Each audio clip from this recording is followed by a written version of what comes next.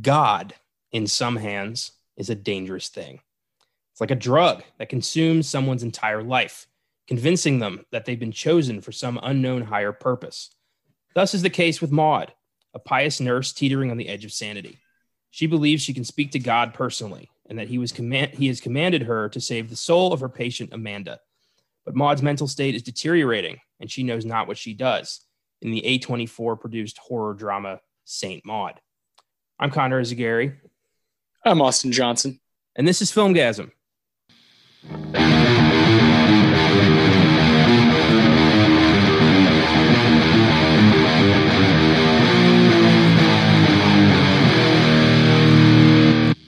Happy Wednesday, and welcome to the 144th episode of the FILMGAZM podcast, where we talk genre films, mostly horror. Today's episode welcomes back Austin Johnson to the flagship show. Thanks for being here today. It's been a minute. Yeah, of course. Glad to always be here.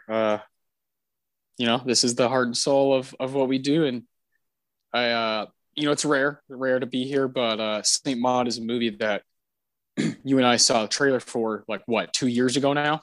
Yeah. And we just knew we got to check this out. This is going to be a movie that will definitely cause some kind of conversation, as does most A24 horror movies with you and I. This one definitely reminds me so much of our episode on Midsommar, because once again, we are at a severe disagreement. Yes. This elevated horror shit, which we'll get into. Saint Maud. Yeah. Saint Maud's a film I'd been waiting nearly 2 years to watch. Because of that, my expectations were, understandably, I think, high. And I felt like the film didn't live up to those expectations. I mean, I felt the trailer was ridiculously misleading, as are the trailers for all of these fucking movies. Yeah, that's become the theme.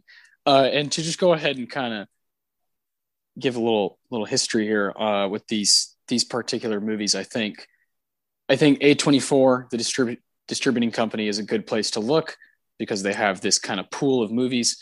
I would say in 2015, The Witch, directed by Mr. Eggers, the legend himself. And then I would say, 2017, It Comes at Night, 2018, Hereditary, First Reformed, the Midsommar, of course, The Lighthouse. These movies definitely have there's a vibe going on. There's an aesthetic going on that's very similar, and there's always a lot of trauma involved, and then this term comes about, elevated horror.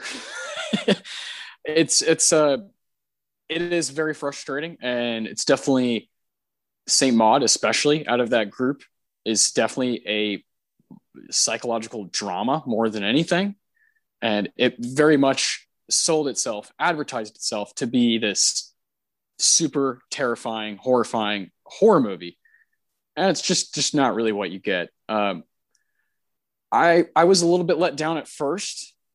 The first 10-20 minutes, I was like, oh, okay, this is what we're in for.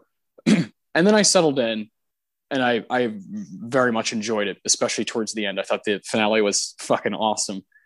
And a directorial debut from Rose Glass, who I just think has an eye, just like a lot of the other people that we're talking about with these elevated horror movies. What a silly term. This is not one for anybody, or for everybody. Sorry, Saint Maud. For anybody. I think you do. I think you do have to kind of have some kind of relatability to the religious aspect of it for it to work. Yeah. I also very much appreciate that it's like an hour and 20 minutes. It's just goes by real quick. And I liked that. I think it could have hurt itself by being too long, and they kind of got straight to the point towards the end. I was very grateful for that, because I think that a lot of these films crest 2 hours, and they don't have to. And then I'm in it for, then my whole fucking evening's gone. Yeah. Or in Midsommar's case, 3 hours, just stealing your whole day. Yeah. What's weird? I think we saw that on the 4th of July as well.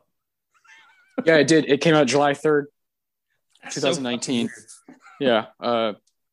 That was a week before Once Upon a Time in Hollywood came out. So you and I were we saw a movie that we very much disagreed on, and then a week later we saw a movie that we were like, all right, there we go. Fantastic. Early days. So before we get into the bulk of this episode, I do want to talk a bit about this emerging subgenre of elevated horror. Yeah. If you are a fan of Oscar Sunday, you may have listened to our Toy Story episode a couple weeks back where we had Caleb guest starring on it, and he talked a bit about elevated horror. Yeah. I think that was like the first time that we've just kind of talked about that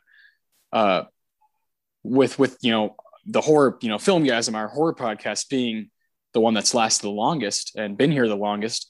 We're approaching episode 150 rapidly. Yeah. It's amazing to me that it took Toy Story, Oscar Sunday, 1995, a Pixar film to kind of bring that up. But I'm not surprised that it took us three to kind of talk about it that way and kind of make fun of it. Yeah, because, Caleb is the biggest horror fan I've ever known personally. And he has always resented the fact that the Oscars have kind of, spit on horror for most of its tenure, with the occasional exception. But this whole concept of elevated horror really seems like a way for critics to sidestep the fact that they enjoyed a horror movie. For sure. Well, that's like the whole thing with people calling Silence of the Lambs a thriller, and it's like you want to steal that from the genre, the horror genre, like it has this stigma about it that only jump scare movies, and slashers are allowed to be just horror movies, and that's uber frustrating. It's one of the worst things about just how Hollywood just perceives movies in general. It's very, very, very frustrating. Well, in my experience, also elevated horror sucks all the joy and excitement out of horror and just leaves the harsh psychological darkness. Who wants to sit through that every time? The whole reason we watch films is to be entertained, and horror films go out of their way to show us wacky shit that we would never see anywhere else. And if we take that away and all we're left with is the nightmares, then where's the entertainment factor here? Like, who is this for? Is really like the big question. Me. Fine, fair enough. Yeah. Well, that's something that I've had to swallow. Every movie I named, I really like. The movie we saw in theaters earlier this year, In the Earth. Mm-hmm. While I had my issues with it, I still have thought about it quite a bit, and there's something about that just kind of formulaic, like droning soundtrack, that's like totally stealing from David Lynch. I like that stuff. That's just kind of my alley. But I'm also in the same boat as you, where it's like, I don't want this every goddamn time. Yes. So I put things in between to kind of mix it up.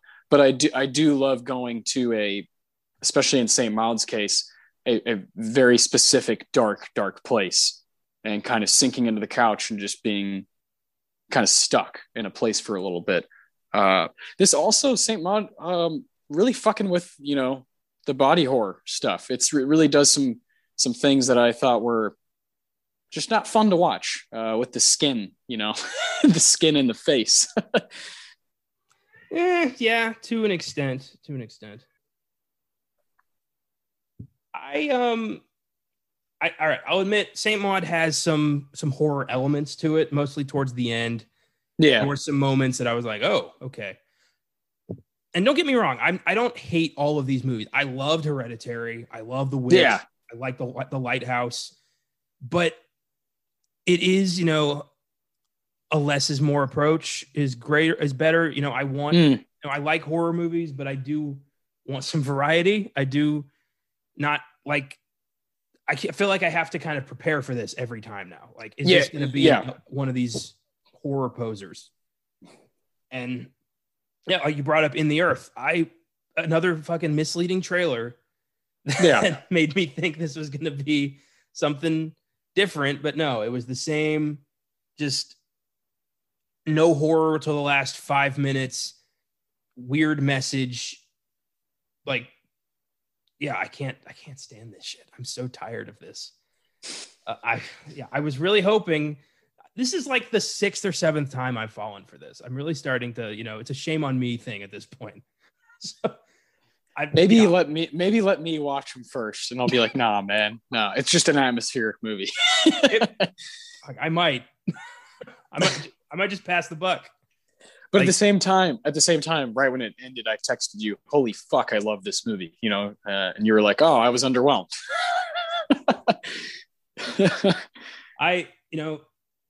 Like take Halloween Kills, for example. That's coming out in a couple months. I know exactly what that's going to be. That is nothing misleading about that trailer. We all know. No. That's great. Same with Candyman. Wouldn't that be funny if Halloween, if there was a kind of just atmospheric Michael Myers just, messing with the mind? If Halloween Kills ends up being an elevated horror film, I'm going to go on a fucking killing spree. Yeah. I'm going to be Halloween Kills. Yeah. Oh my God. I'm going to summon Payman up in this bitch and he's going to fuck up some people. All hail King Payman. Yeah. Oh my God. You know what? I blame Hereditary for all of this. Because, I blame Eggers and Astor. Yeah. Yeah. Because Hereditary and The Witch were great. They were well told stories with the perfect blend of horror and drama that worked. But because they worked, literally every other movie wants to be them. So now we are getting just a constant stream of films that claim to be the next Hereditary, claim to be the next Witch, and they never fucking are. Like, even the directors couldn't do it. Like, Astor couldn't do it again. Eggers, I don't think, could do it again. So it's just interesting. I'm hoping that like Candyman or Halloween or something pushes horror back into the wacky side of things so we can get more of that shit. Yeah, for sure. I think we saw when It came out, and It Too in Halloween in 2018. I think we did see that. Oh, okay. You can live in both worlds. It's okay. They're both going to be here. And I think we lost that because we lost the theater for a year. Yeah. We kind of lost that momentum where horror now, is in a strange place. I think like modern current horror, you're always going to find your stuff if you really want to search for it, through Shudder and different things. It's always going to be there. But when we're talking about these films that are going to be covered on Sneak Preview and FILMGAZM and this and that, these big movies, it is nice to have that variety, to kind of have a buffet of different things where it's like, okay, I can be disappointed by Saint Maud, but next week I'm seeing It Chapter 2, That's a nice feeling to have. And it's good. I think eventually it is good. That is going to come back. I think horror will live again, through the theater and make big bucks. And I'm hoping Halloween Kills is that first blow. Halloween Kills or Candyman. It's a good bet for either of those films, because right now the throne is empty and I don't like who's trying to fill it. It's a very good way of putting it. I think the throne was taken for a time a few years ago, and now it's in a strange place. But the genre is so vast, and again, you if you really search for it, it's all there for you. I understand the frustration with a movie like this that's advertised in the way it is, and on the poster, the poster is so cool and so terrifying, and it says, a religious experience, a mesmerizing horror masterpiece. It's just kind of like, wait, what? That is frustrating. It's bullshit is what it is. Like, I honestly, I would be less upset if they would just advertise these films the way, correctly, and stop trying to pull in the horror fans who aren't going to care. Like, yeah. Yeah, it's hard because I think they've got fans like me. They've got me no matter what. So what exactly are you guys doing? Are you trying to fool horror fans that are like, oh, here's the new horror movie that people are going to be talking about? That wasn't really horror. Like, what kind of reputation are you trying to build? Because I think there are some people, including myself, that are just going to see these movies anyway if they're built up, like you said, as psychological dramas. I'll see all of them, and not just because of this run that these movies that A24 constantly is trying to produce and distribute and whatnot. It's all the other films too. It's Moonlight, and it's the Florida Project, and it's these different things. So I'm going to see these no matter what. You don't need to put that, like you said, poser fake horror label on it. I think you have made a name for yourself by being kind of a art house, cinema thing. So I don't know. It's weird. And A24's dramas are very good. Like they have, they advertise correctly. They know exactly who their audience is. And the films are fantastic. But for some reason with horror, they have to trick people. And I've yet to really figure out why. They don't need to do that anymore. I mean, at this point, we all know what it's going to look like. We all know what it's going to feel like. So just be honest with us. Yeah. And that's definitely the name of the game. They've been around since 2013, and it's like this company has built a reputation for itself. Why lie? Why lie? You didn't lie about Uncut Gems. You didn't lie about mid-90s. The trailer was the movie. That you literally gave us exactly what we were going to be seeing. So I get it. I totally get it. Fortunately for me, I like this stuff. So the trailers usually don't mean much to me. I'm kind of like, whatever, and you've heard me speak on Sneak Preview plenty about trailers. Sometimes I don't watch them on purpose. If it's a director or got actors that I like involved, I'm going to try to watch it anyway. Yeah. So I'll just let that happen. But with St. Maud's Case, I remember seeing the trailer. I remember talking to you about it, and it definitely was misleading. Well, for those of you who are still a little unclear on the term elevated horror, I do have an article here from CBR.com that talks about elevated horror and some of the most popular films within that subgenre. So I thought we could kind of cycle through elevated horror's greatest hits, as it were. I love it.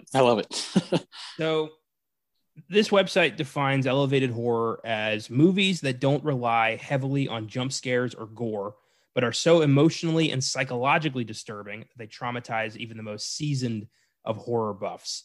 Many of the films also seem to contain allegorical meanings. The debate over this term centers on whether it's a valid new subgenre of horror or simply a loaded and pretentious term that lacks any legitimacy. If anything, possibly. Yeah. If anything, the fact that the films associated with this subgenre have much more in common with each other than any other modern horror movie out there shows that although still an unofficial title, elevated horror movies do exist.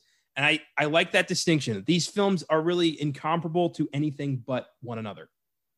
That's very interesting. There's this little bubble in horror right now. Like there's all these other horror movies, and then in here you've got your Midsummers and your St. Mauds and your It Comes at Nights and your Mothers, and they're all just kind of there lonely. They're the new kid on the playground that no one wants to play with. Yeah, and until they start being a little cool, no one's going to play with them.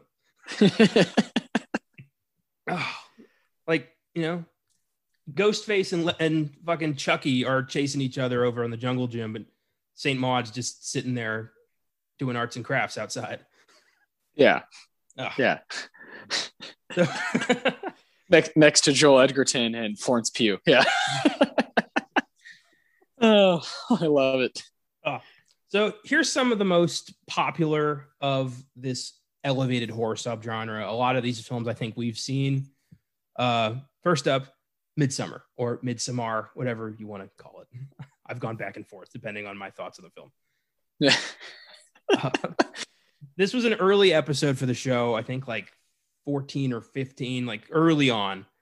And it was the first time where we really were on opposite sides of this thing because I fucking hated it and you really liked it. And yeah. Here we are again. I still really dig that movie. Pretentious as hell and up its own ass basically the whole time. but I really, really like the performances in it, and the just the effects, the special effects in that movie are out of this world. With everything's kind of got a pulse to it. I really, really still love that stuff. I'll give you points on production design, but as far as story goes, and I made this point in the episode. I remember that because I've made this point to anyone who will fucking listen to me since. It's The Wicker Man, straight up. Yeah. A vastly superior, actually scary 70s horror film starring Edward Woodward and Christopher Lee. Check that out if you haven't, guys, because that's a masterpiece. In fact, you might see that in the next few months on the show. Who knows? Hell yeah. Yeah. So I don't like that. Everyone was like, "Oh, how original, how creative," and I'm like, I saw this years ago. Yeah, for sure, and much tighter. The Wicker Man's like definitely one of the icons of the 70s, I'd say, of that era of horror. Yeah. And it totally is stealing. It's like the exact same way the amount of stuff it's stealing is like Joker with Taxi Driver. It's like, okay, we get it. You like that movie. Speaking of, my uncle, who you all may have heard on our Escape from New York episode, he finally watched Joker and he fucking hated it for that exact reason, that it totally ripped off Taxi Driver and King of Comedy. Yeah, a little bit frustrating, but I like Joker's all right. There's some aspects I really dig about it.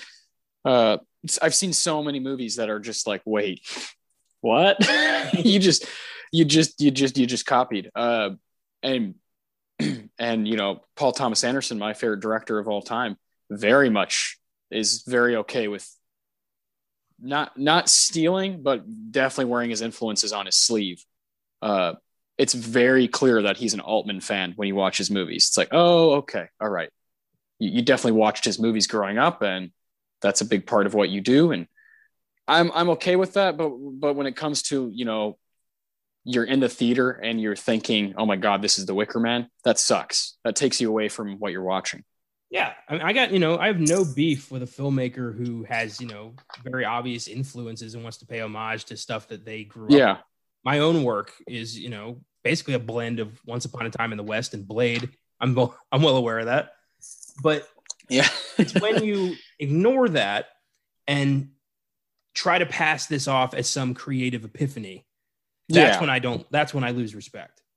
Yeah. That's where you pointed out Mother. I love Mother because it's so very obvious what it is right away. Yeah. Oh, we got that. Oh, there's Cain and Abel, here they come.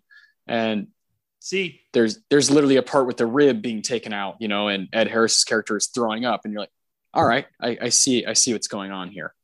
See, I didn't grow up with the Bible, so I didn't catch on to that till it was over. And I'm like, wait, was he God? And I had to do some Googling, and I'm like, oh, he was God. I didn't pick up on that at all because I grew up in an atheist household. Yeah, I grew up in a Christian household, going to church every Sunday. I went to private school from kindergarten to my sophomore year when I dropped out, and these movies hit me hard. Anything that, even that stuff in Midsommar with how committed the people are to what they're doing is so scary to me, and just takes me to a place in my own head and my own experience that I like. Some people don't like to do that. They want to watch movies to be distracted. I usually they become, coping mechanisms where I'm like, oh man, that's really cool that Rose Glass sees that way, because so do I. I very much like that. And First Reformed is my favorite example of that in the past few years. It's one of my very favorite religious movies. Right up there with fucking Elmer Gantry, I just love it. Nice. Yeah, I get it. I totally get it. You definitely have a refined appreciation for these kinds of films, and it's totally understandable why. Yeah. Next up on this list, we've got The Lodge. Oh, yeah, The Lodge. Oh man, that's atmospheric as hell. Yeah. This movie is one of the few that surprised me, that I was like, that is a smart twist. this was a very smart film that I didn't like at first, but the more I kept thinking about it, it's one of those films where I'm like, damn, like I saw it 2 years ago and I haven't really let it go. Yeah. Yeah. Same. It's just, new stepmom, kids want to fuck with her in their ice cabin, make her think there's a ghost. She goes, reverts back to her cult mentality of, all shall bleed, and decides to sacrifice to her God. And the kids are like, we were fucking with you. And she's like, oh, no, I know what's up here. Like, very interesting film. See, and the preview it was kind of misleading, but on purpose. Yeah, it was misleading in the way the Hereditary trailer was misleading. Yes, exactly. Pretty smart. I don't mind being smart. Misled for a good reason. Yeah, of course. You want to, like the classic M. Night Shyamalan. You do want there to be something that surprises you. Yeah. Oh shit! I had no idea this was going to happen. But when it's the entire genre that it's just lying about that, because Hereditary is like a through and through horror movie. It's fucking frightening. Like from start to finish, it's got shit in it that's like totally jump scare. It flirts with everything, and that's why it's just kind of like a level above the rest. Yeah, it's the kid on the playground who got to join one of the gangs. Oh yeah, they're like, Tony Collette, you can come hang out. You're cool. Yeah. Yeah, Hereditary. We'll obviously get to that. Really stands on its own with these films. The Lodge, I recommend. It's oddball, very creative film. Mm-hmm. Us. Oh boy. I don't know if I would throw Us into elevated horror. I thought it was just a bad movie. Yeah, I just thought it was pretty average. Some good performances. Of course, Lupita Nyong'o is totally mesmerizing, but the story is just, to me, so goddamn silly. I've watched it just twice, and I think I liked it less the second time, as far as just kind of like, okay, I caught a few things that were kind of cool about it, little things that kind of almost kind of connect with the Get Out, the Get Out world. And they're saying, oh, eventually they'll kind of intersect. But overall, it's just silly as hell. And like my favorite moment is the Tim Heidecker and Elizabeth Moss moment, where they're at their house and shit just kind of hits the fan, and they're all fucking trying to kill each other. So that one is like, what are you trying to say? And so I understand it being kind of in this elevated kind of subgenre. Episode 4 of the podcast. I can't believe that. The only one we ever recorded at your place. Oh, that's right. That was, whoa. Yeah. I remember that. How about that? Yeah, that's crazy. That would have been, let's see. Because when did we start this? In March of 2018? Is that right? 2019. Sorry. Yeah. A little over 2 years ago.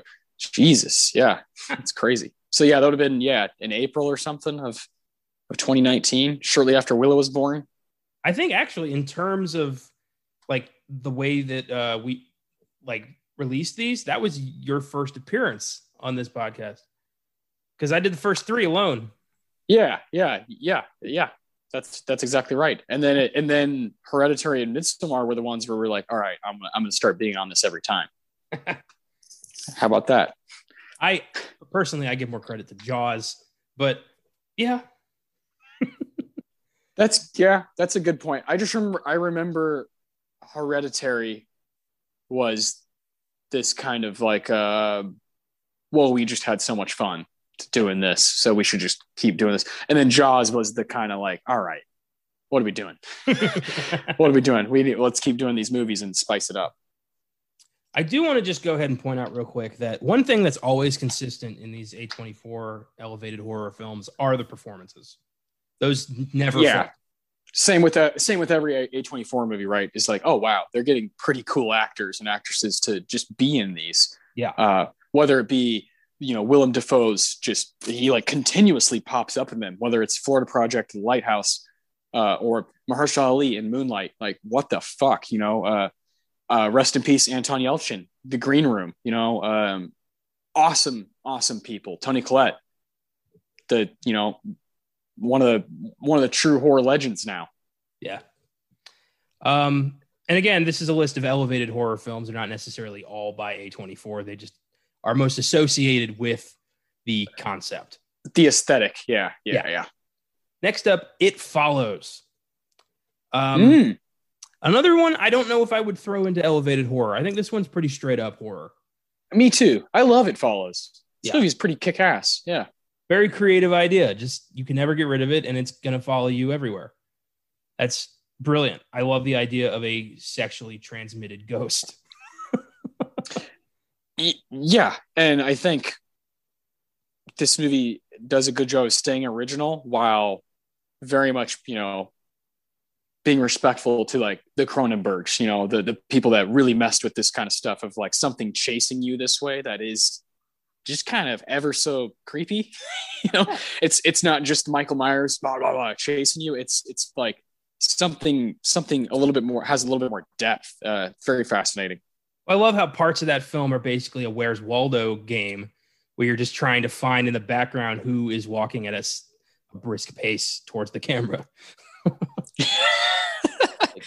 I love that. Yeah.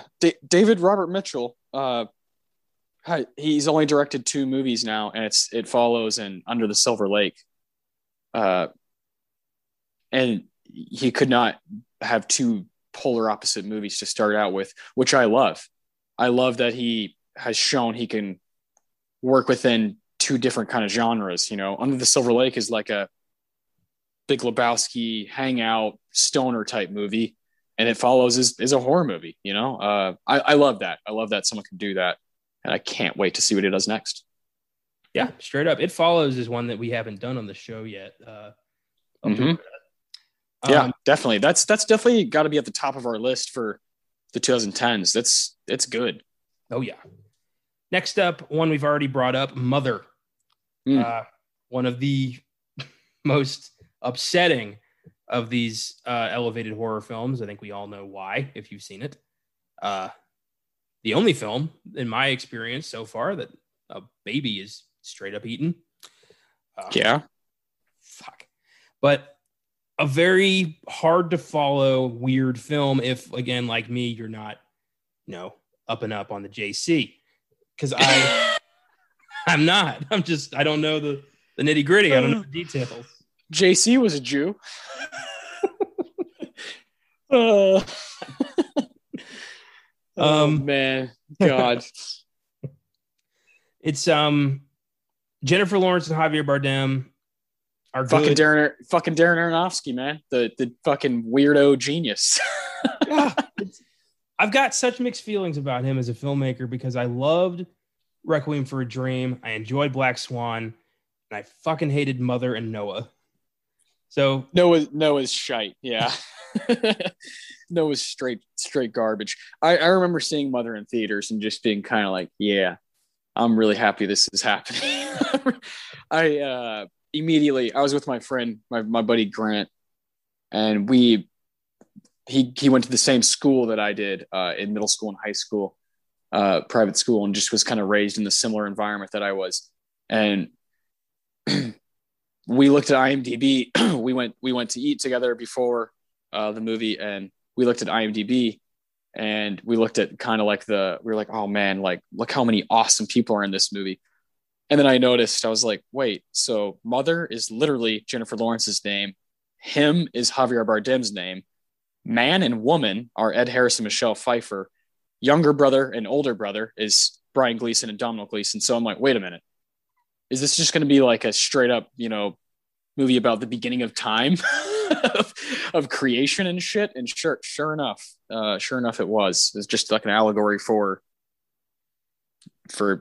like we were pointing out, Adam and Eve and Cain and Abel and all these different characters that are based on Bible characters. And what better book to steal from than the Bible for horror? Scariest book ever, I'm honestly surprised it hasn't been done more. Yeah. Mother, not for me. Another one that I felt was very misleading. The trailer gave off a Rosemary's Baby vibe. That's true. And I'm mad at myself because I keep falling for it. Next up, Another film I don't think I would classify as elevated horror either, The Babadook. Yeah, no, that's, that does not fit with all these.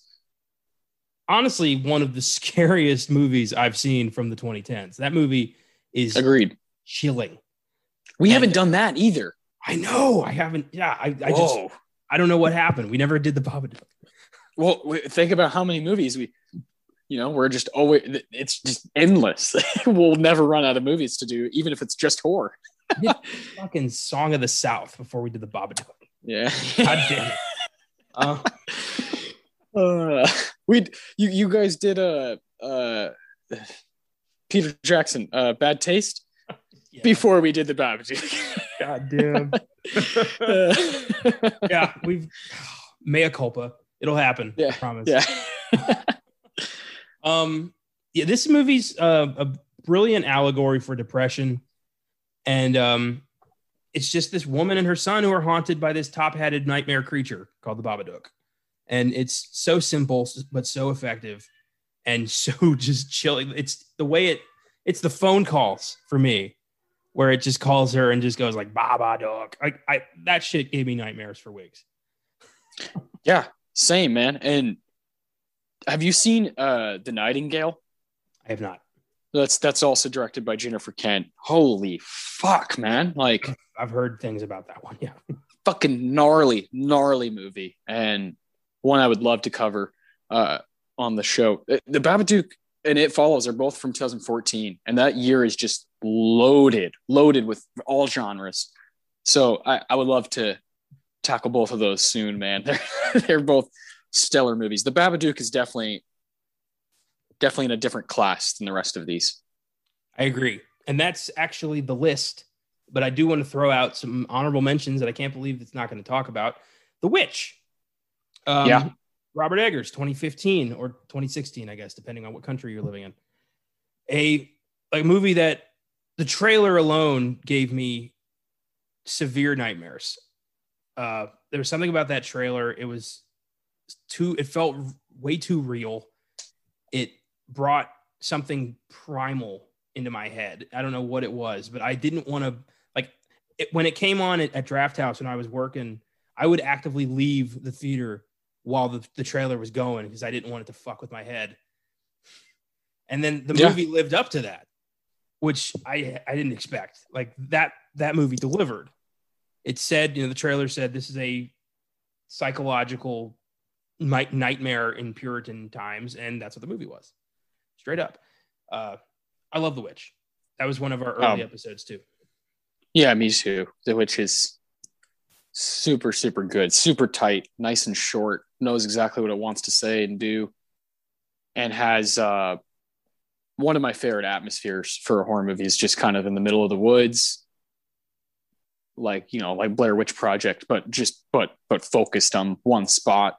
I really, really, really like that kind of a movie that makes you settle in like that. There's like a exorcism in this movie. There's an evil goat.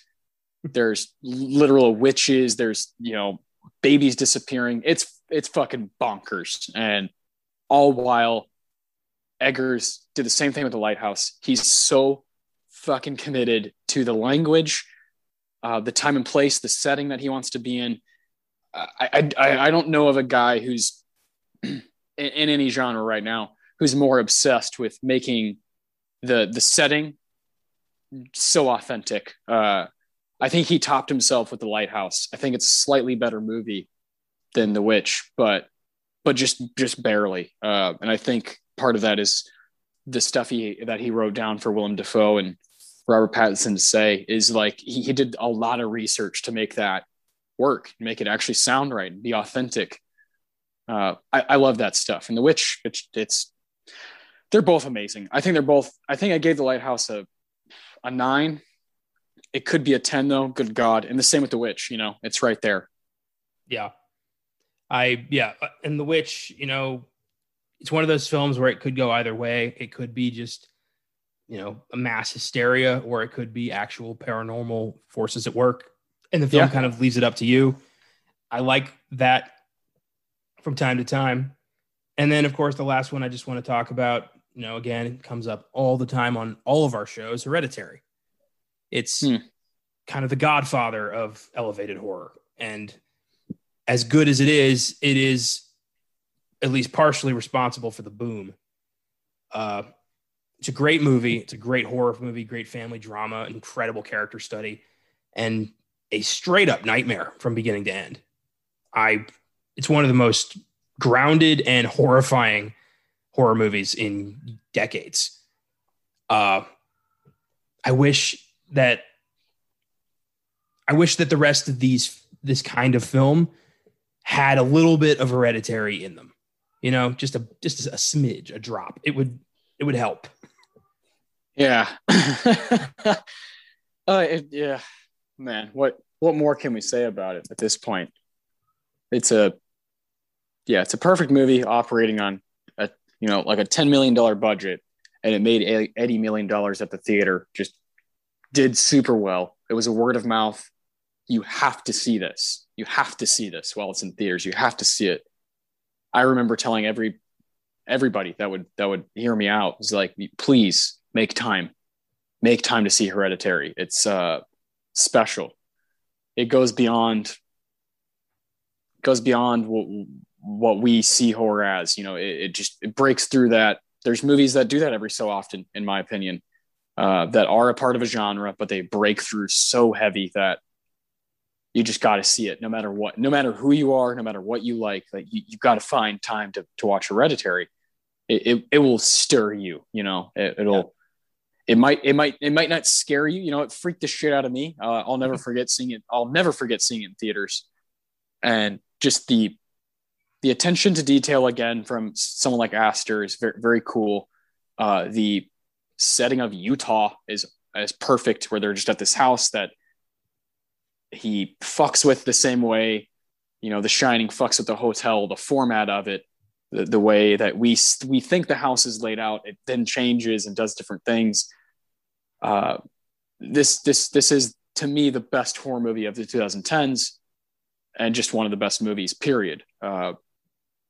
It's a must see. We could do an episode on this every month if we wanted to. It's that good. It's really that good. And we're both on the same page with this one, where we do wish that every horror movie just had a bit of this in it, because there's something magical about it. Every performance inside of it, as I've watched it more and more, gets, Gabrielle Byrne's performance gets better. Alex Wolff's performance gets better. Millie Shapiro, good God, unbelievable stuff. Ann Dowd is the X factor of the movie. She comes in and just is like one of the scariest people I've seen in a long time in a movie. And that's because she's not this like nun, or, it's this lady who runs into her and then sees her at fucking Hobby Lobby and is like, come on over, let's do some seance shit. And that's so creepy. That's so goddamn creepy. I was just trying to get wallpaper, but now you're inviting the devil into my brain. Thanks. But that's my favorite shit about this genre, that it's allowed to do that. It's allowed to do those things, and Hereditary does those things over and over. Awesome movie. This is one where the 2 hours works. The 2 hours was needed for the full payoff. 100%. It's you can blame it for where we're at with horror a bit, but you could also just recognize its greatness and hope that movies can try to raise the bar. Straight up. I agree that Hereditary is a straight up masterpiece, and we should just bask. And I wish the rest of these films had just an ounce of this film's integrity. But yeah, I feel like Hereditary is Coke, and we've got just a shit ton of RC colas after it. Like, similar, but nowhere near as good. Yeah, has the same kind of filter on it, on the lens, kind of grainy, 3:4 ratio, all this and that. But no, like, you're just not touching the story that is Hereditary, the story of Hereditary, and like you said, the integrity to be pretty fucking original. So cool. So cool. Yeah. So there's elevated horror for you. It's, take whatever you want away from this. I see it as a straight up bullshit term to help critics sleep at night. And yeah, I think that a horror movie is a horror movie. And if it is, it is. If it isn't, it isn't. There's nothing, stop trying to disguise it. I don't know. Whatever. Yeah. Well, this is going to happen forever. This is like a huge issue with people and art. We have to label everything. We have to say, this is this is that, this is this. And by default, like you said, you're going to have especially with movies and like music for sure as well, you're going to have people that, okay, well, I liked this, but I don't like the box it's in. Mm-hmm. So I'm going to take it out without really any, just doing it off of will, I guess. Just like, oh, I'm going to do this. This is what it's going to become. And now we have this kind of, I would say 5-6 year journey of, okay, now people are actually saying this now. People are actually calling these movies elevated horror. And I'm right there with you. I think it's complete horse shit. I think it's very stupid to make that kind of a label, especially with that word. That word is so goddamn disrespectful to what horror has done. Meaning, Halloween can't go near these movies because it's not elevated, like it's on the ground, like as if it's lower than.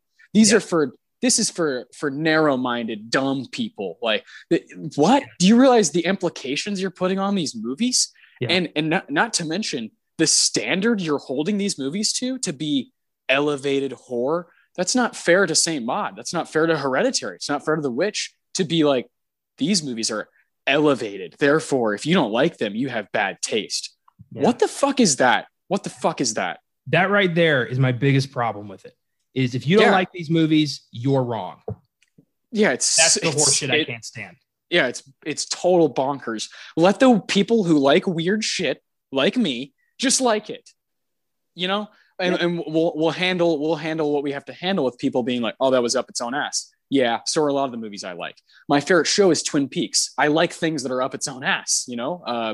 Again, my favorite director is Paul Thomas Anderson, kind of up his own ass half his career. So I like this stuff. You don't need to tell me this is why you like it because it's elevated.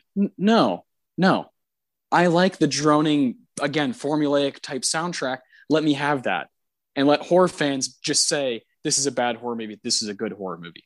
Point blank, period. Like, it's that simple. It's going to keep happening. It's going to keep happening with different genres or, where people don't want to just say, it's okay if it's in this box. It's allowed to be here. It's allowed to be here. Yeah. A comedy is allowed to be a comedy. It doesn't need to be, oh, well, this is actually more of a character study. Okay, cool. But Big Lebowski's a fucking comedy. It's okay. It's okay to like a movie that's a genre. Yeah. Is Wes Anderson going to be labeled as elevated comedy now? Is Denis Villeneuve elevated sci-fi? Is that where we are? Exactly. That's the scary place of like, just let it be. Like, let it be. Let it be a Wes Anderson movie. Like, it's fine. It's not. These fuckers, they can't just accept the fact that Hereditary and like the Toxic Avenger are in the same genre. That's exactly right. And again, that's where the disrespect to horror fans comes from, where it's like, wait a minute. Now I can't like all of these things or dislike some of them and like some of them. Like that makes no sense as a fan. I should be able to take them as they come. One by one. I don't have to love every slasher movie. I don't have to love every elevated horror movie. I don't have to do that. I can just kind of pick and choose based on what I like. Yeah. I can hate Saint Maud and Friday the 13th. It's, that's the American way. Yeah. And you can also like both of them. It's okay. All okay. You like what you like. You don't like what you don't like. There's nothing wrong with that. Yeah. Yeah. You can still be friends and disagree with them. We do it all the time on all of our shows. Yes, and we're able. You and I are able to totally disagree on Saint Maud, but understand that the perception and narrative that this is building is not good.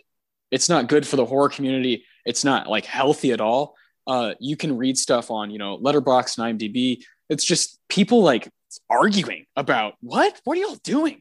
Shouldn't we just like just kind of bask in the movie if you like it and then let it move on from it if you don't like it? Why are people arguing whether this is an elevated horror movie or not? Like, listen to yourself.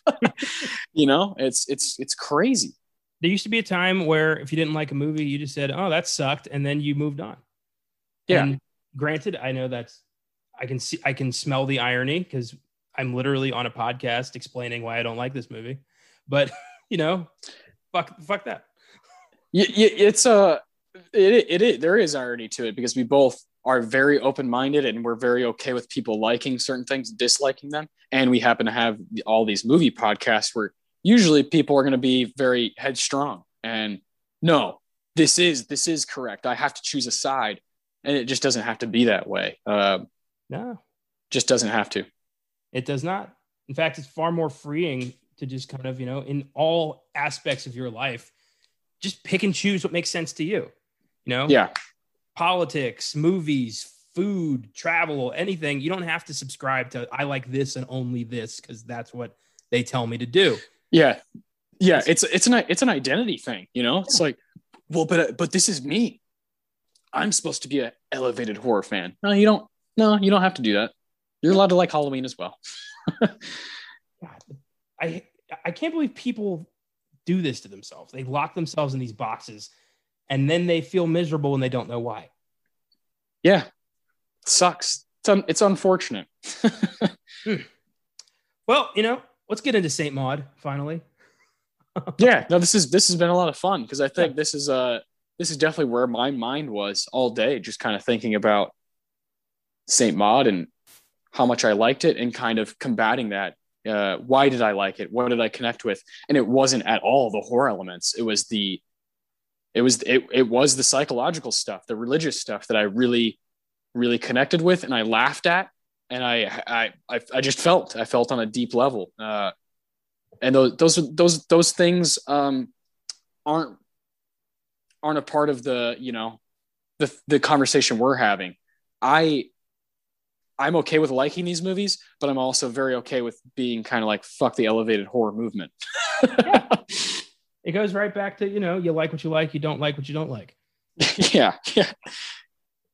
So Saint Maud debuted at the Toronto Film Festival in September 2019. It was supposed to have I know this movie's been kind of in limbo for quite some time.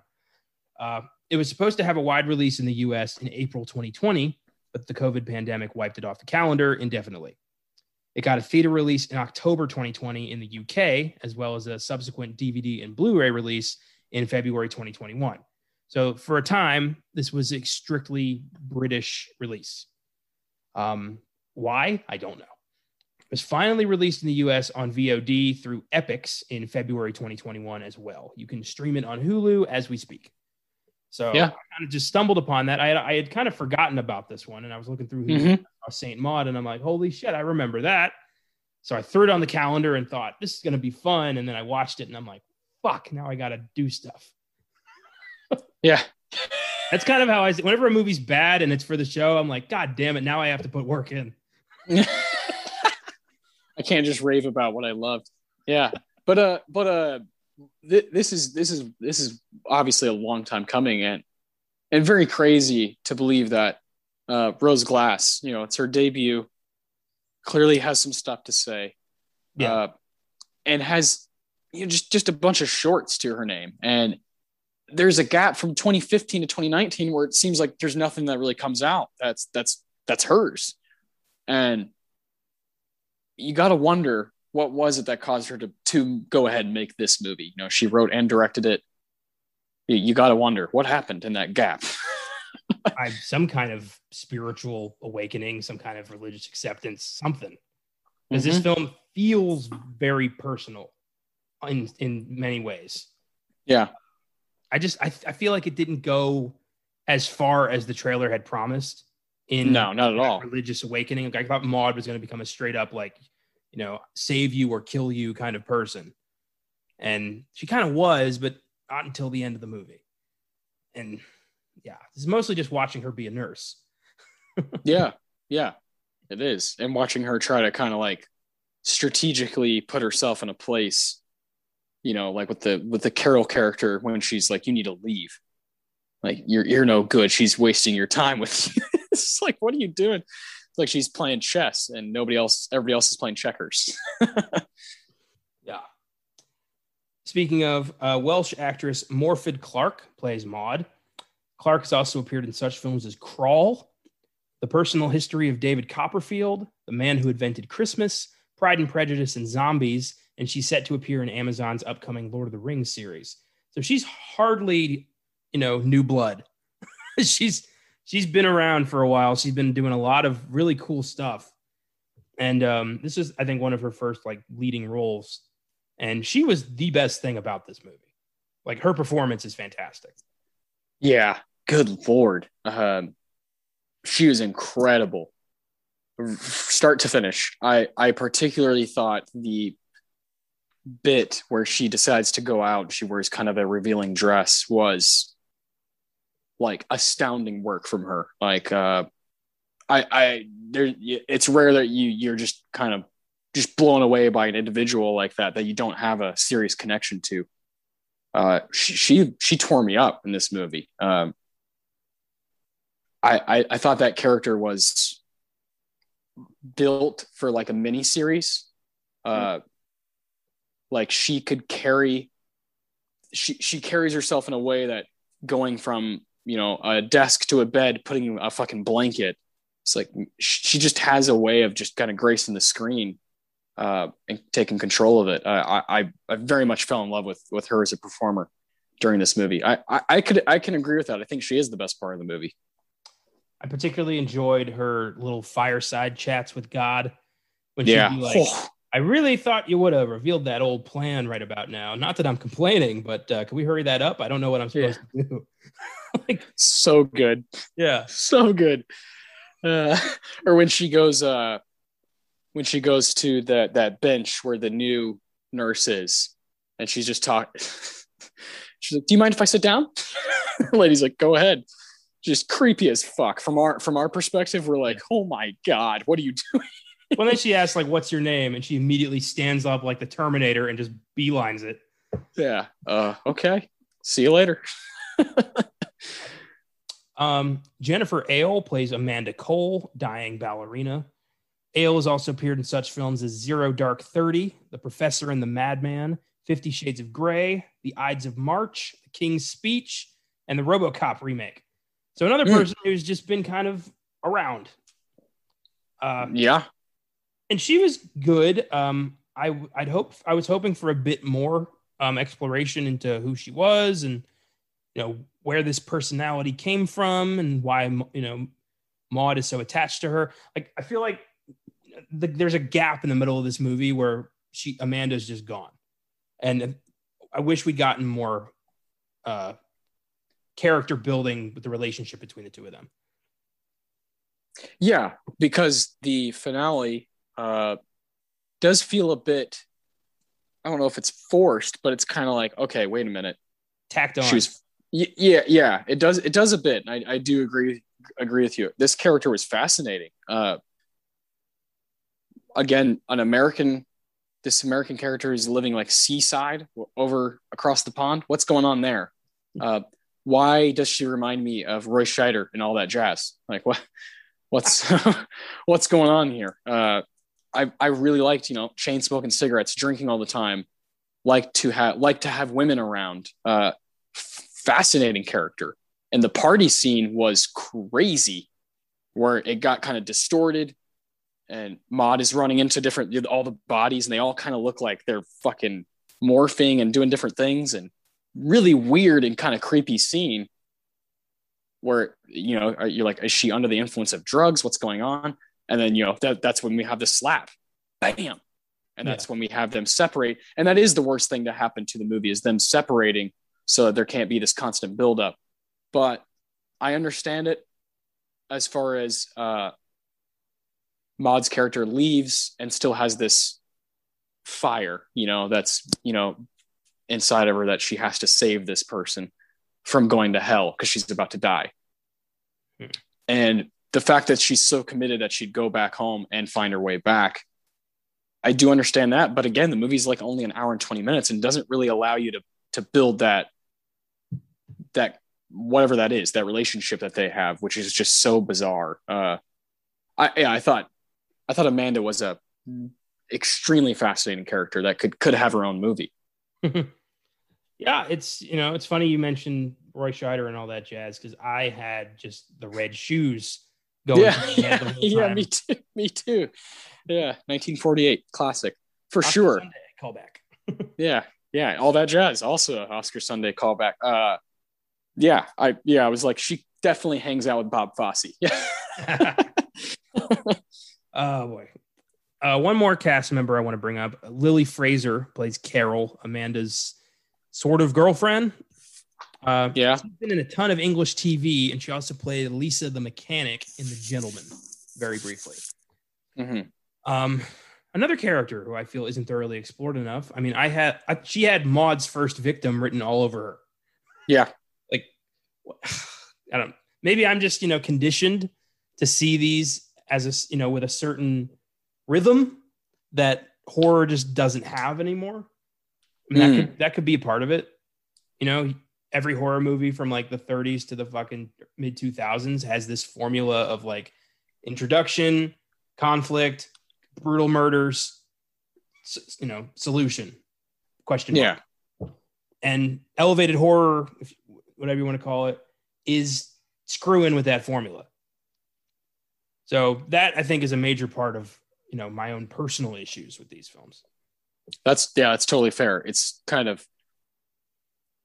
formulaic, but it's only lasted for 5-6 years, so it very much is still a baby.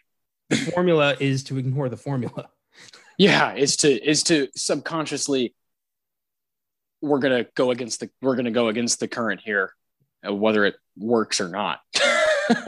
And sometimes it doesn't work. Sometimes it does. Of course, you'll have those movies that kind of flip it upside down. But I think we can call back to one of the greatest horror movies of all time. I think The Shining does a really good job of staying within a formula, but also giving you like little tidbits of just weird, just kind of upside down weird shit. And that's the best. That's my favorite, is when it's a good, solid story, good movie that is kind of focused on itself, but also will give you those glimpses of what the fuck, just to kind of throw you off. I like that. This is going to sound weird and a little confusing, but I hope y'all can follow me on this. I think the best horror films are predictable and unpredictable at the same time. Yeah, 100%. Okay, so exactly with Halloween 2018. Okay, yeah, we knew he was going to kill a lot of people. Okay, yeah. But there are like little things within the kills or little things within the story that, I had no idea that's how that was going to go down. Yeah. I didn't know Jamie Lee Curtis's daughter was going to be like, "Fuck you, bitch," with a shotgun. I didn't know that was going to happen. Yeah. But I knew Michael was going to kill a lot of people and there's going to be a showdown. I knew that was coming. It's just, it's how we get there. And if the journey is good enough, then I don't fucking care. I'm going to watch it because it's fun. With horror, you kind of, the destination, but you don't know the journey. And, yeah. Interesting. Yeah. I think you and I are very similar in what we love in horror, but the things we like little niche things that we like, is very different. Yeah, I think you're going to be more prone to like Fright Night. You love that movie. I like it. It's really good. But that's your shit, that is totally your shit. That's 80s fucking, niche stuff. And I'm more on the side of, this crap, Saint Maud and Mother, and these are the things that I do enjoy a lot on a personal level. Yeah, straight up. And I do think that, I think our respective upbringings is a big part of that. Always. The way you are brought up to look at the world is going to affect the way you watch it and how you perceive it. I'm 26 now, but I'm still unlearning things that I was taught. I'm still unraveling them in my mind. Still, I always will be. That's never going to stop. It's not just my parents. This is the school I was in. It was the church that I was going to. It's other authoritative individuals telling me this is how it's going to be, and that's really scary to me now. The fact that I went through those things where there is an individual I had Bible class every day. There's an individual telling me this is how this is interpreted. This is what it means. Otherwise, you're going here, and movies definitely. And again, I'll always shout out First Reformed. I think it did such a good job of playing with that. What exactly does this mean to me? And, Ethan Hawke's character is just constantly thinking like, man, is this a right path or is it just a path? Crazy. So hard to really think about. I've always liked the quote. I don't remember who said this. The best teachers are the ones who show you where to look, but they don't tell you what to see. And that's where I think we differ in our developments, because I've always had a kind of overarching disregard for authority. I've never liked being told what to do, and I've never gone with it. I've always kind of, followed my own path. And movies were a big part of helping me define that path. Like, I got a lot of moral lessons from Back to the Future. Yeah. Oh, yeah. Yeah. Like the whole concept of, you can, if you put your mind to it, you can accomplish anything. One of my favorite movie quotes of all time. Like that movie quote helped me be a writer. So it helped me start a podcast. Movies were my Bible in a weird way. Yeah.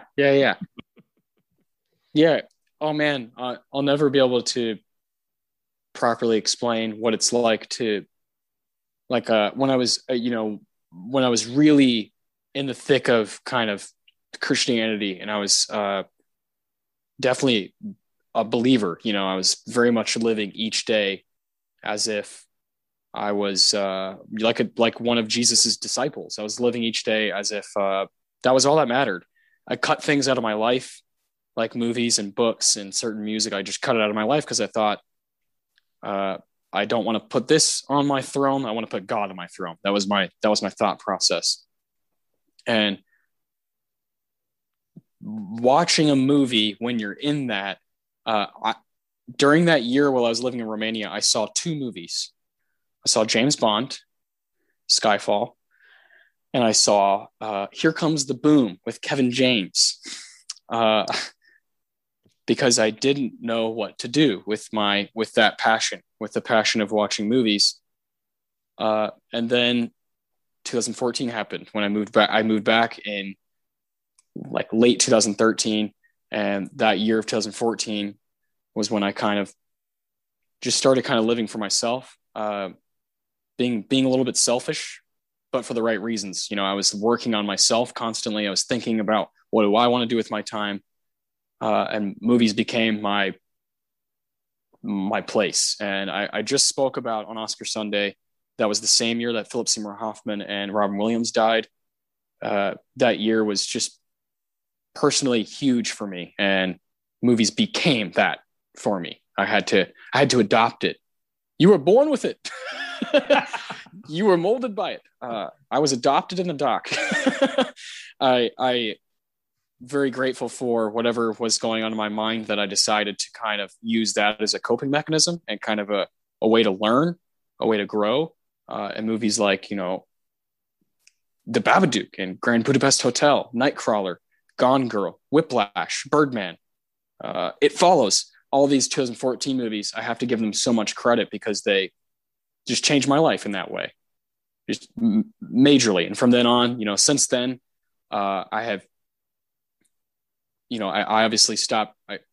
How I'm speaking, I stopped believing in Christianity and that the whole bit, stopped believing in a specific creator.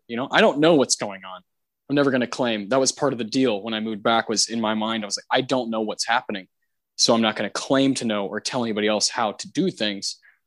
That's just kind of how I've chosen to live for the past 7 years. And I still have issues. Even while watching Saint Maud, was like, what am I doing? Is this wrong? What would my 15-year-old self think of me enjoying this movie? It's a crazy kind of mindfuck type thing when you watch these religious movies that just take it there. Even, Elmer Gantry has a huge effect on me, because it's not only is it my favorite Burt Lancaster performance, but it goes there. It takes it to a really dark and crazy place. And that always affects me. But you know me, I like being hit like by like a brick wall with movies. I like being kind of rattled and, total attack on the senses. So I kind of seek that stuff out. But it's never going to end. That journey's never going to end, of kind of unlearning and stuff, and kind of figuring out how to just enjoy this for yourself, man. Have fun with it. There's no guilt applied to it. That's powerful, man. I'm very glad you sort of found your way eventually, and I admire that you're always fighting that. Keep winning that fight. I will. This stuff helps a lot. Just constantly being in the thick of watching movies and being on the podcast, and just realizing this is me. This is what I love. This is like who I am. I'm very much, oh, that's Austin, the movie guy, very much so, amongst like my family members and my friends, and that's what you are as well. So no wonder we got along. Absolutely. Well, Saint Maud has an IMDb score of 6.7, Rotten Tomato score of 93%. Thanks to the pandemic, it was only able to gross about $1.4 million on an undisclosed budget. As I said before, you can currently stream it on Hulu. And all of these films are totally revered by critics, like all in like the 80s and above. But the viewer score is usually like, the fuck was that? This has like a 65 viewer score. So I'm not crazy here. No, not at all. Not at all. Look on Letterboxd, man. You're not crazy at all. These movies definitely split people down the middle. It's like you either dig this or it's not for you. Yeah, very true. So let's discuss some talking points. I don't have a lot. I was not taking a lot of notes with this one. I was kind of waiting for shit to happen before I could take notes. Yeah. And it took a while for that. So the first like 45 minutes of this thing are Maud being a nurse to Amanda, talking to God, and kind of almost giving up on her faith. Where she goes out in a suggestive outfit and hooks up with a couple dudes. It's her at rock bottom, basically, where she's just kind of like, I've lost the job. I can't save this woman. What's the point? And from there, she kind of sees the light again, and she has a very interesting conversation with God, who turns out is real, and Welsh, who knew. Interesting bit of dialogue there where she like hallucinates, or maybe doesn't. And God's like, I'm so proud of you. You have one job left and all will be forgiven, or whatever. And it's kind of fascinating. I love the Welsh language. It's so vibrant and weird. It's like Elvish. But, yeah, truly. I wish that had kind of happened. That realization had happened a lot earlier in the film, and then we could start to get the crazy religious driven serial killer that the preview promised me. Yeah, that you got for 5 minutes. Yeah.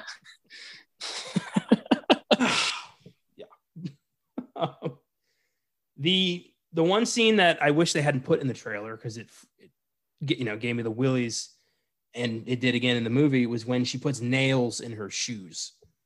Oh, dude. Ugh. My God. And then showing her just walking like a good distance. Oh man, just right now is making me uncomfortable. There's that, and when she's pulling on her arm, Oh, it's like pulling on the wound. Yeah. Oh, stop it. I've never understood this religious desire to hurt yourself in the name of God.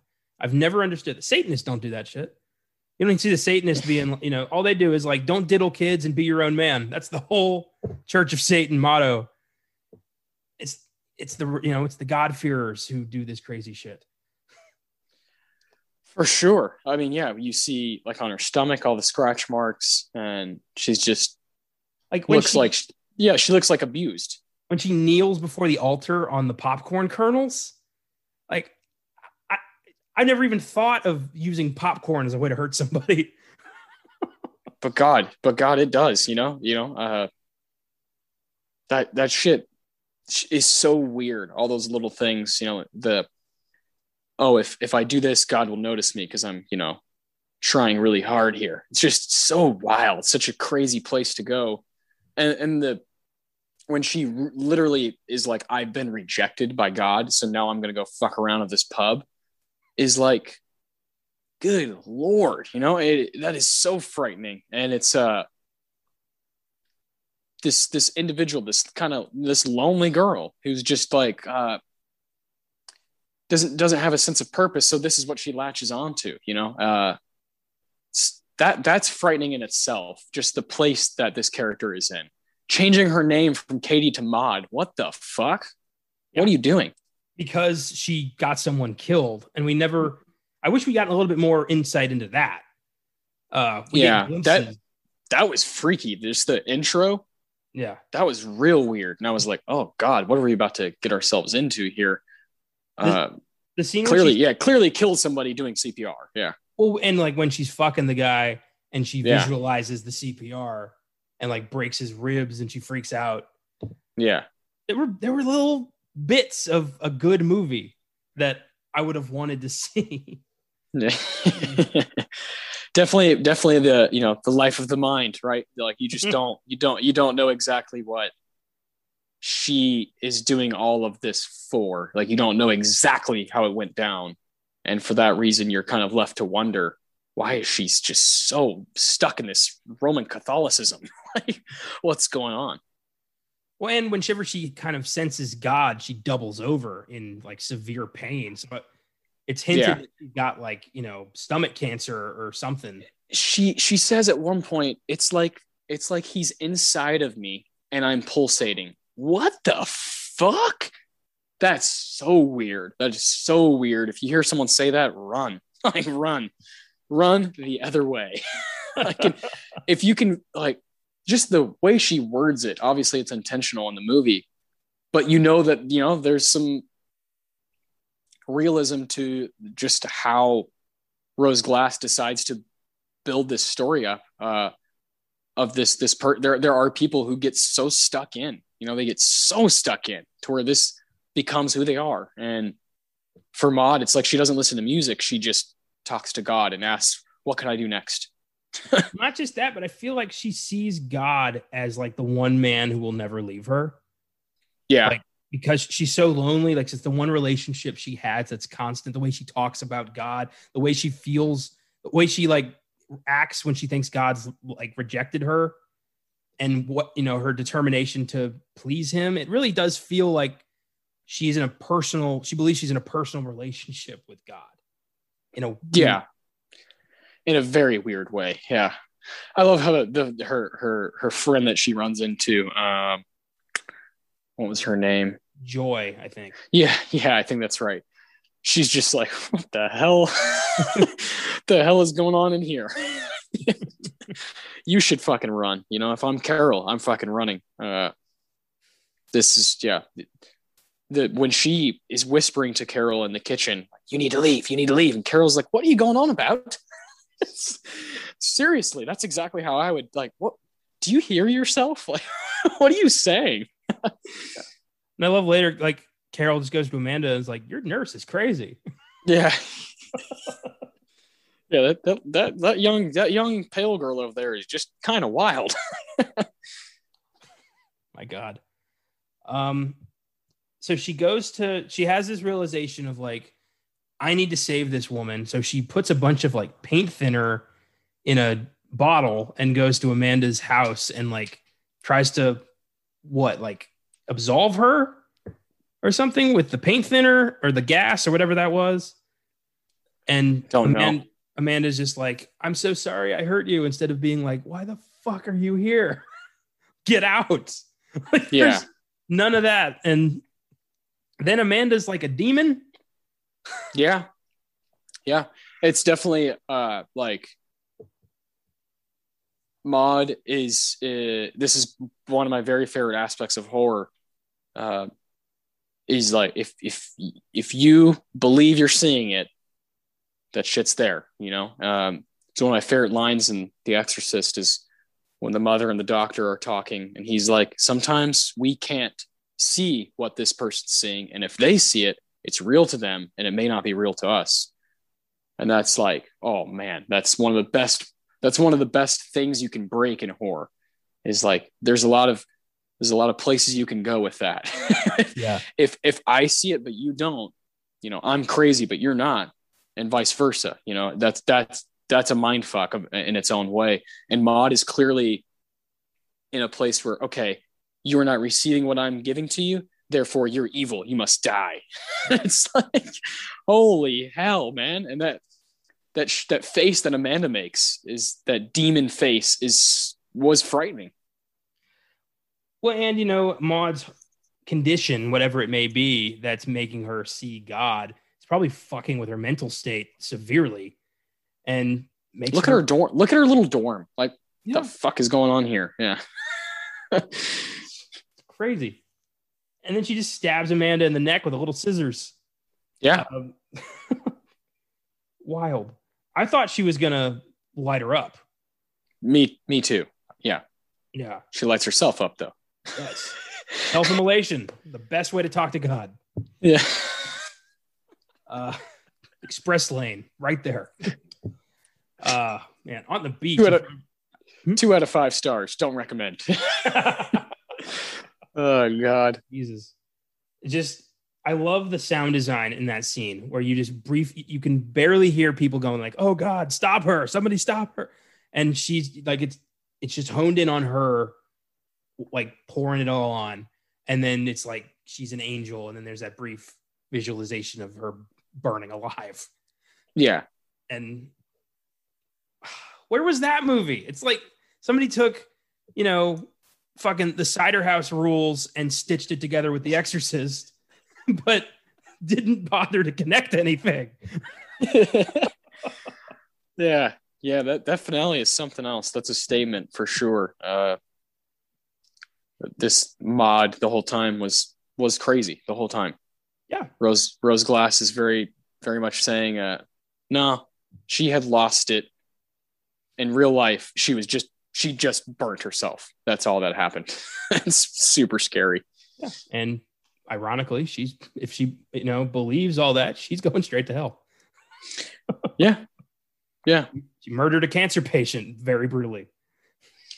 Yeah, and just was not a good person. I mean, not a nice, caring individual, and pretty judgmental. So, well, yeah. I don't want to. I have some things I could say, but I won't. Go ahead.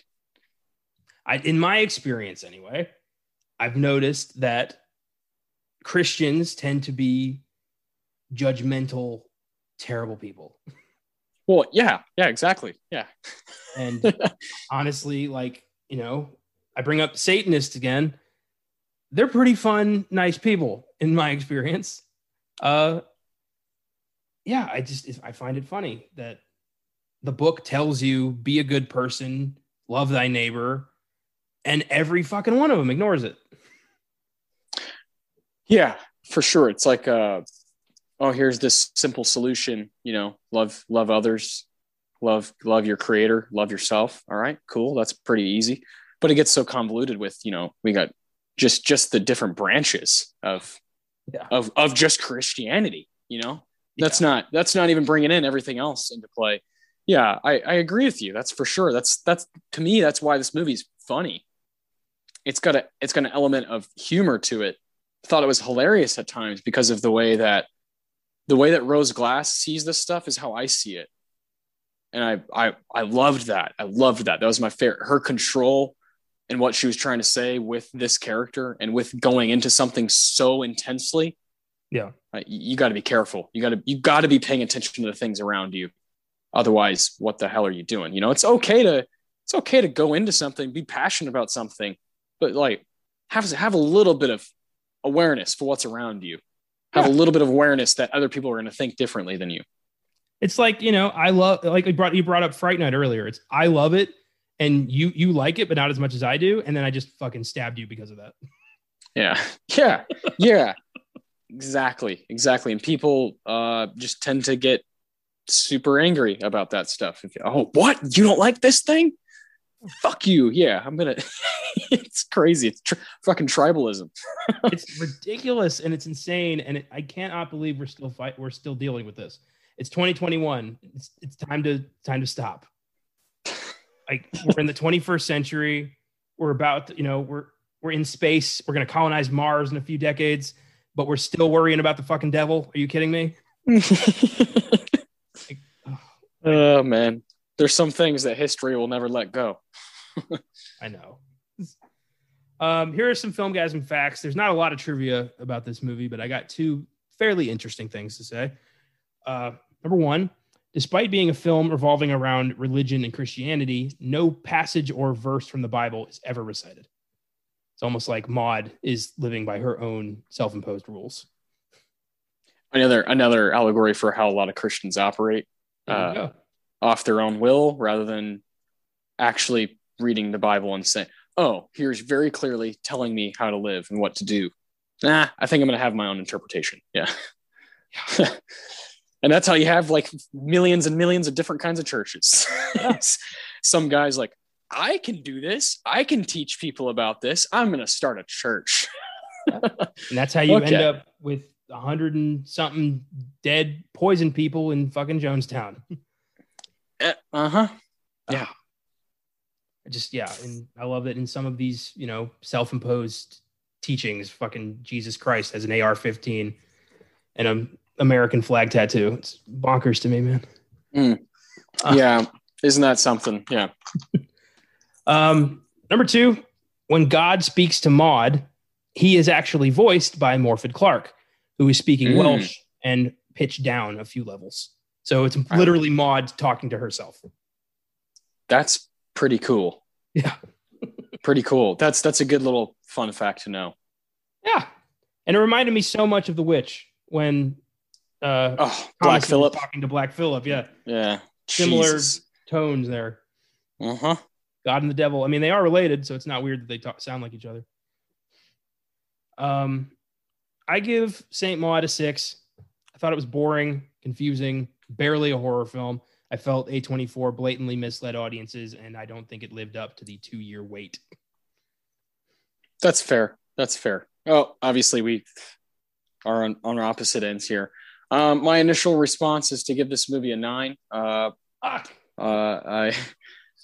was suckered in right away. I thought the intro was awesome, and it's a movie I'll be thinking about for a while due to the religious aspect of it. I think that is the only thing on the poster that makes sense to me. Is it says it's a religious experience. For me, that was true. But it was not a horrifying horror masterpiece, that's for sure.